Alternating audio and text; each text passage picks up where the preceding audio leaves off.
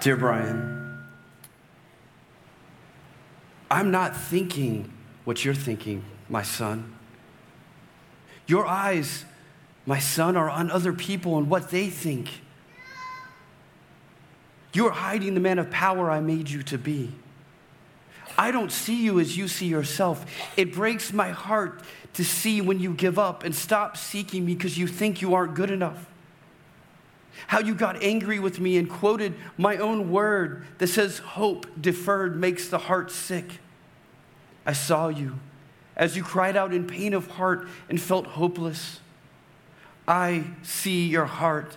I know you have expectations and I want to fulfill it, but you have to wait. Your thoughts aren't my thoughts, son. And son, you left out the last part of that verse you quoted, and you need to hear it. Because it also says this, but a dream fulfilled is life. Don't forget that promise while you wait. Keep dreaming, don't give up. Think my thoughts. In the midst of your hopelessness, I have a plan. Brian, you sing a song at church about the walls. It says, I thought by now that those walls would have fallen. But what you don't see is they have. Keep believing. And here's my promise. I'm going to fulfill that dream in my own way, not yours. And you will rejoice. Brian, remember the promise while you wait. Church family, there's hope.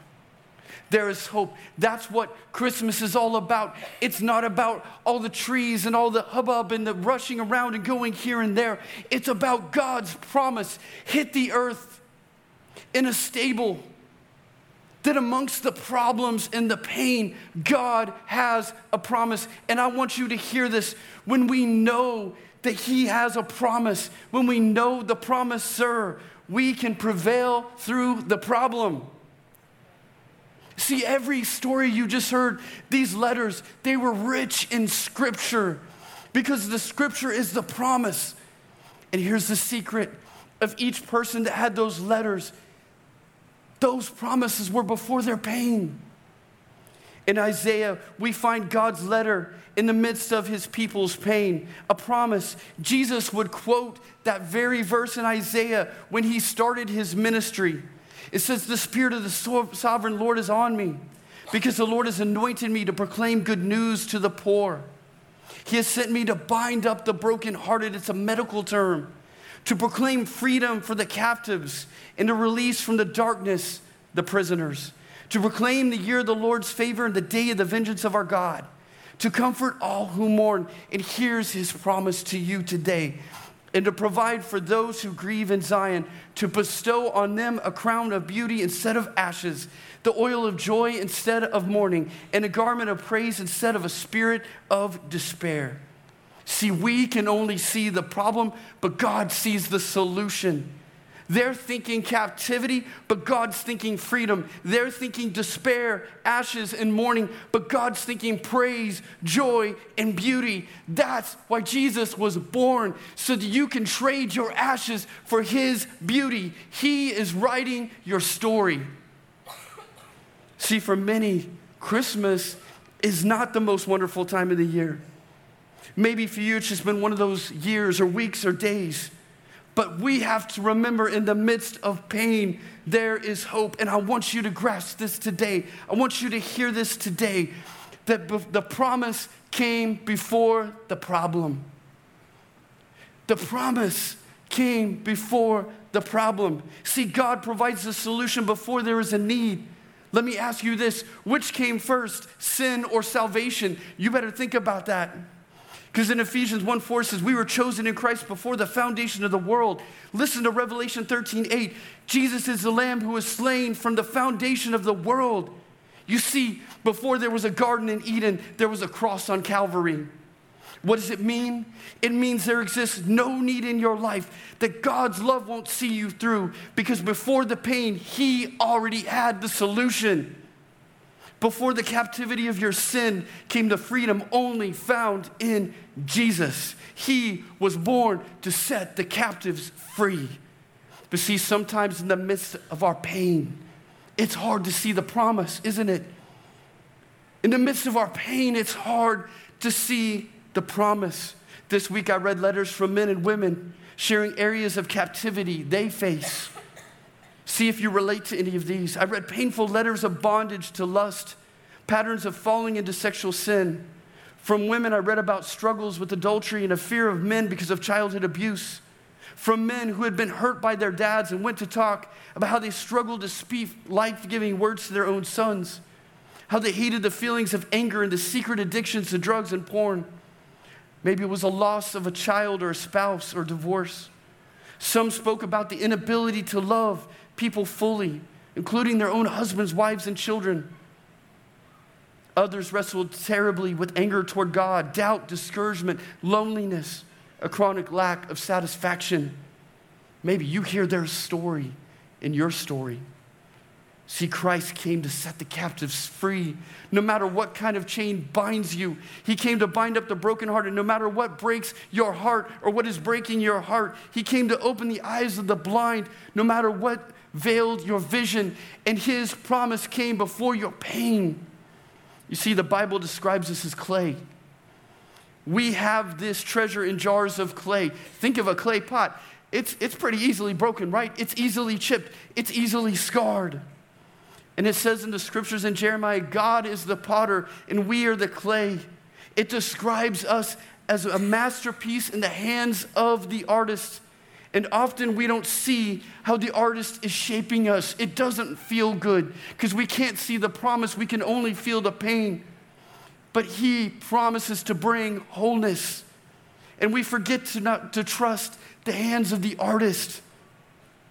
See, we feel like this. We want to be like this. We want to be perfect. Jesus, where is the wholeness that you promised me? But this is all we feel from life. You see, we have wholeness wrong. Wholeness is not perfection. Wholeness is letting Jesus shine through your brokenness and making something beautiful out of your brokenness. In Ephesians, it says this: God saved you by his grace when you believed, and you can't take credit for this. Amen. It's a gift from God. Salvation is not a reward for the good things we have done, so none of us can boast about it. For we are God's masterpiece. He has created us anew in Christ Jesus so we can do the things he planned for us long ago. You see, that word masterpiece is from the Greek word poiema, and it's where we get our English word poem. And it refers to any work of art. God is painting a picture of grace on the canvas of your life. He's shaping you through all the brokenness. God is writing his story through your life. God is crafting your character through the circumstances of your life. To see yourself as anything other than God's masterpiece is to devalue and distort what God made. And if many of you were honest, you would say, I'm trash. That is to dishonor what God made. He loves you. And before the brokenness in your life, he had a promise. He is the deliverer. He's the chain breaker. Many of you may have seen this in art class growing up. You've seen what's called the David. It is Michelangelo's sculpture of the biblical David. It's said to be the greatest piece of art, unmatched. Let me tell you the story behind it. To the average eye, it was a mutilated piece of marble. The aborted sculpture had been abandoned half a century earlier by many artists. But a young artist named Michelangelo saw something in the stone the others did not. Chiseling the 18-foot block of marble would consume nearly 4 years of his life. But that seemingly worthless stone was destined to become what many consider the greatest statue sculpted by human hands. Giorgio Vasari, a 16th century artist and author, called it nothing less than a miracle. Michelangelo, and listen to this words, because this is what our Heavenly Father does. Michelangelo resurrected a dead stone and breathed his artistry into it, brought David into existence. As he chiseled, Michelangelo envisioned what he called the image of the heart. He believed the masterpiece was already inside the stone. All he had to do was remove the excess stone so David could escape. He didn't see what was. He saw what could be, what already lay within his heart. He didn't see the imperfections in the stone. He used the imperfections to his advantage. He used that aborted piece of marble that everybody else passed on and made a masterpiece. He saw a masterpiece of unparalleled beauty despite the flaws in the stone. And that is precisely how the artist, God, sees you. Listen, there's no accidental people. That's how many of you feel. There's no such thing as an accidental person. You are God's masterpiece, but it's a process, and you got to get your eyes on Jesus. That's what Christmas is all about, is Jesus. See, more than the promise, we need to see the promiser, Jesus. In the process, don't give up onto the promiser, because he doesn't give up on you. Romans 8:28 says, and we know that in all things, God works for the good of those who love him and who have been called according to his purpose. He is working all things in your life right now. You may feel, and you may not be able to see it, and it may feel hard, but God is working in your life. He's using not some things, but all things. He has a purpose, but you have to trust the process. See, when it's the most difficult, when it feels the worst, when those hands of the artist are moving around, is exactly when he is most involved in your life, but it doesn't feel like it. Our value and purpose are only found in a relationship with God through Jesus Christ. You need to hear that. He has a good plan, but you've got to be pliable in his hands. Salvation is the master's work. The redeeming power of God is his work, not yours. Our work is to believe in Jesus, trust him as Lord and Savior, and follow him. He was born to die to redeem us from hell. People, here's the problem.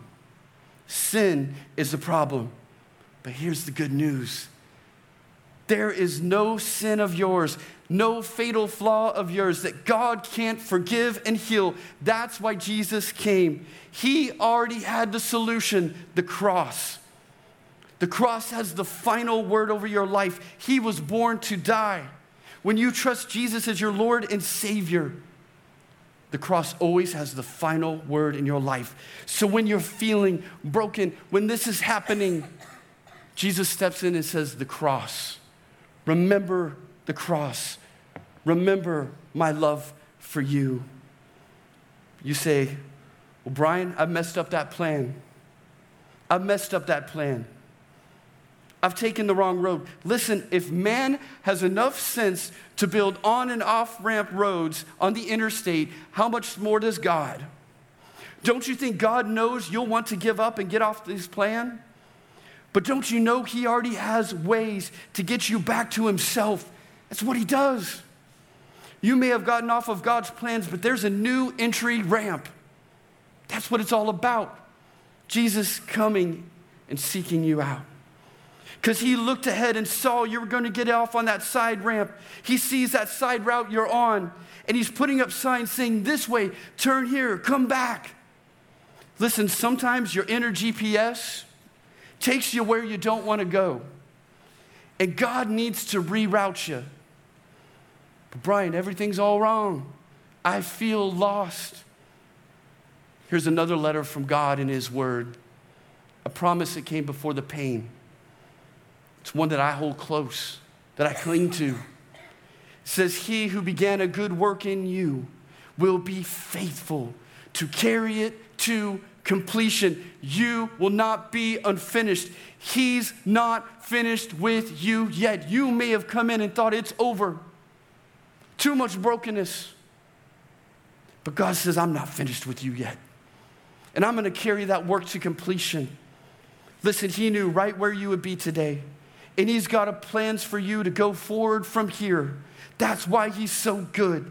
He doesn't stop loving you. And he takes your pain and problems and he's making a masterpiece out of it. He's God. He's able. Nothing is too hard for him. Jesus sets captives free. Jesus binds up the wounds. And what he's asking you today is, child, son, daughter, will you trade the problem for the promise? Will you let my son get involved?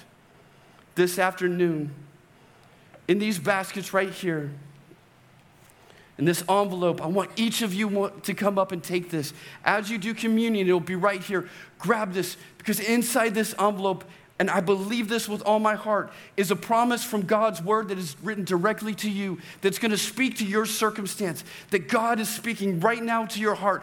And when you come up here and you open this up, God's going to say, that's you, child. I designed this night just for you to hear the word of God, to hear the promise. Cling to the promise in the midst of your pain.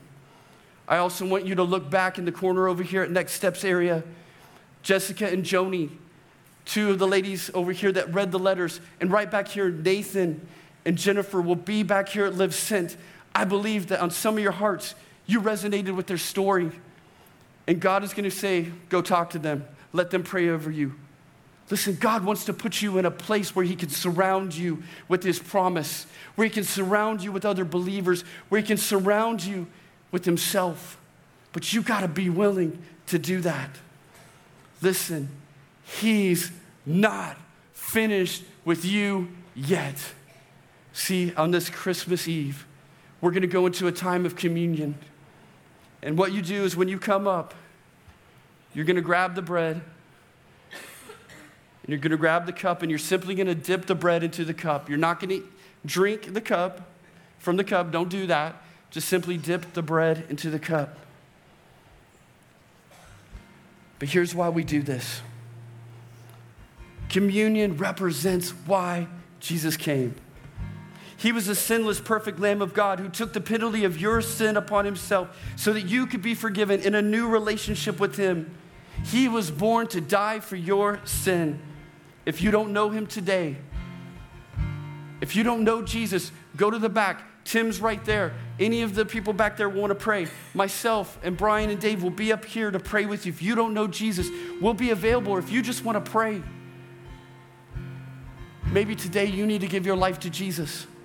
Don't delay. Trust him. Follow him. He's calling to your heart. You can be forgiven. You can be healed. He came into this world to set the captives free. That's our God and that's our King. And maybe you're just struggling with something. You make sure you get one of these promise cards in this envelope, because God's going to speak to you. And maybe you need to come up here and just bow down. Maybe you need to bow down where you're sitting. But we are going to worship our King because he came into the world, into the darkness. The light of the world came in the midst of the worst circumstances, in a stable, into a people that were held captive by the Romans. But see, God already had the solution way back. And before our sin, he already had the solution, the cross, that Jesus would love you. Listen, there is no sin, no fatal flaw of yours that can separate you from the love that God has for you in Christ Jesus. Give your life to Jesus today. Will you pray with me? Father, I know today, God, you're speaking. God, you're giving hope. You're the hope bringer. You're the God who brings joy. You're the one who brings and trades our ashes for your beauty.